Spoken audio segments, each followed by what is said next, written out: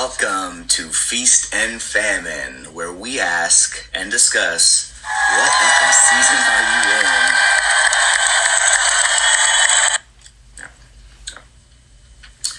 in? In today's modern society, life seasons can change overnight.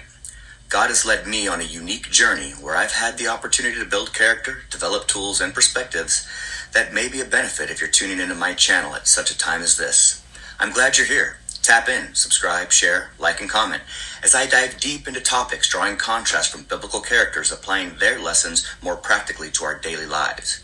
Before we lift off, we must first bow down. Holy Spirit, let's move. This week's topic is actually an introduction where I answer the question, why the F the 7 in Feast and Famine? No, I didn't forget to hit the shift button. Buzzer. In the Bible, in Genesis 41, 7 is the number of years that God predestined by his divine design that would ultimately lead to redemption and reconciliation. God would cause, or allow, 7 years of feast, good times of abundance and favor, followed by 7 years of famine, struggle and adversity. The Bible, and particularly Jesus' words, speaks in parables, riddle-like stories and analogies that when we allow the Holy Spirit to fellowship with us, can unlock their special meanings to us as individuals to apply them to our lives, and even look back to see what we've done and change our perspectives and where we've been. What I've learned and discerned from this feast and famine story, which really begins in Genesis 37 with the story of Joseph, is that in our own modern lives, 7 years represents a period of time that varies based on where we are in life spiritually and mentally. Knowing what season you're in is only the beginning of the spiritual battle. The mind is a spiritual battlefield where we have the opportunity to fight the good fight against the evil one who came to steal, kill, and destroy. Whether you realize it or not, you are in the army as a soldier of God. So we need to arm ourselves with the weapons we'll need, reference Ephesians 6:10, to thwart the schemes of the devil to prevent that spiritual battle from spilling over, affecting our physical relationships with others. It is no accident you're here on this channel. I encourage you, if you've never read the Bible, Genesis 37 is a great place to start. If you're overwhelmed with starting at in the beginning. Even if you're not a Christian, you've heard the story of Joseph, who was sold into slavery by his 10 jealous brothers. Yet, through a sequence of divine interventions, Joseph ultimately moved from the prison to the penthouse, becoming Pharaoh's right-hand man. Pause. Seriously, so many lessons can be extrapolated from this story, and when you read it, the Holy Spirit will personalize it for you. Quit. Bible. I brought my Bible. I've got the Life Application Study Bible. It was given to me as a gift many years ago, and I let it sit to collect dust until life circumstances caused me to open it, searching for answers. I didn't know a book could change my life. If you don't have a Bible, I recommend one like mine or similar. It helps break down some plainer language to some of the occasionally more difficult concepts presented throughout. I also like Jesus' words lit up in red. Or simply download the Bible app where you can have it read to you. But for me, there's something more powerful of holding the actual physical pages. The Life Application Study Bible also includes summaries, including traits of each main character. Sidebar on Joseph, in an upcoming episode, I'll dive deeper specifically into some of the characteristics Joseph displays throughout his story that some could consider being on the upper echelon of the narcissistic spectrum. For example, the first sentence in Joseph's summary: as a youngster, Joseph was overconfident. His natural self-assurance increased by being Jacob's favorite son and by knowing of God's designs on his life was unbearable to his 10 older brothers, who eventually conspired against him. I make no mistakes. I am perfect. I am Mr. Perfect. More on that later. So be sure to set your notifications up for the release of the episode titled, Why the F Was Joseph So Narcissistic? For now, back to focusing on Joseph and the 7 years of feast and famine. Let's catch up with the homie Joseph, where he currently sits in prison, falsely accused of rape. But God quickly ushers him into a new season by using his gift of interpreting dreams.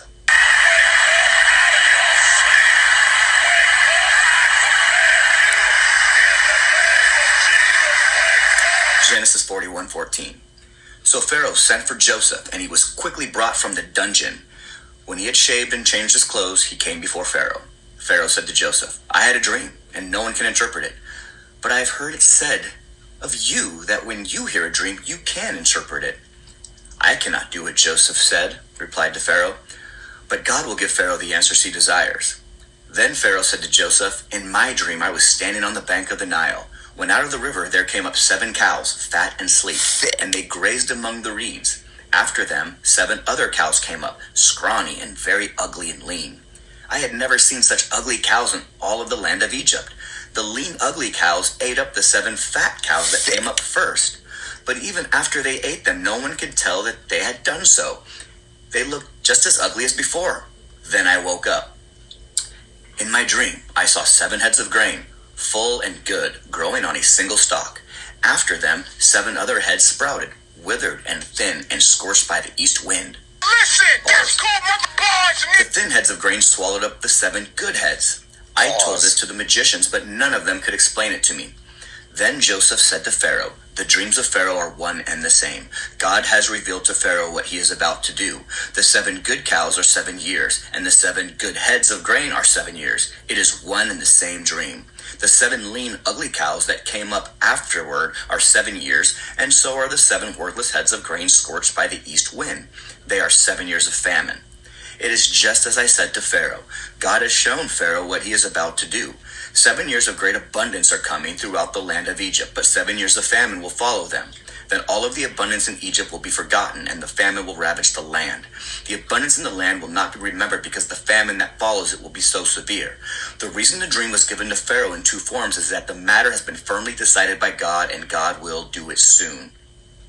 And now, let Pharaoh look for a discerning and wise man and put him in charge of the land of Egypt. Let Pharaoh appoint commissioners over the land to take 1/5 of the harvest of Egypt during the 7 years of abundance.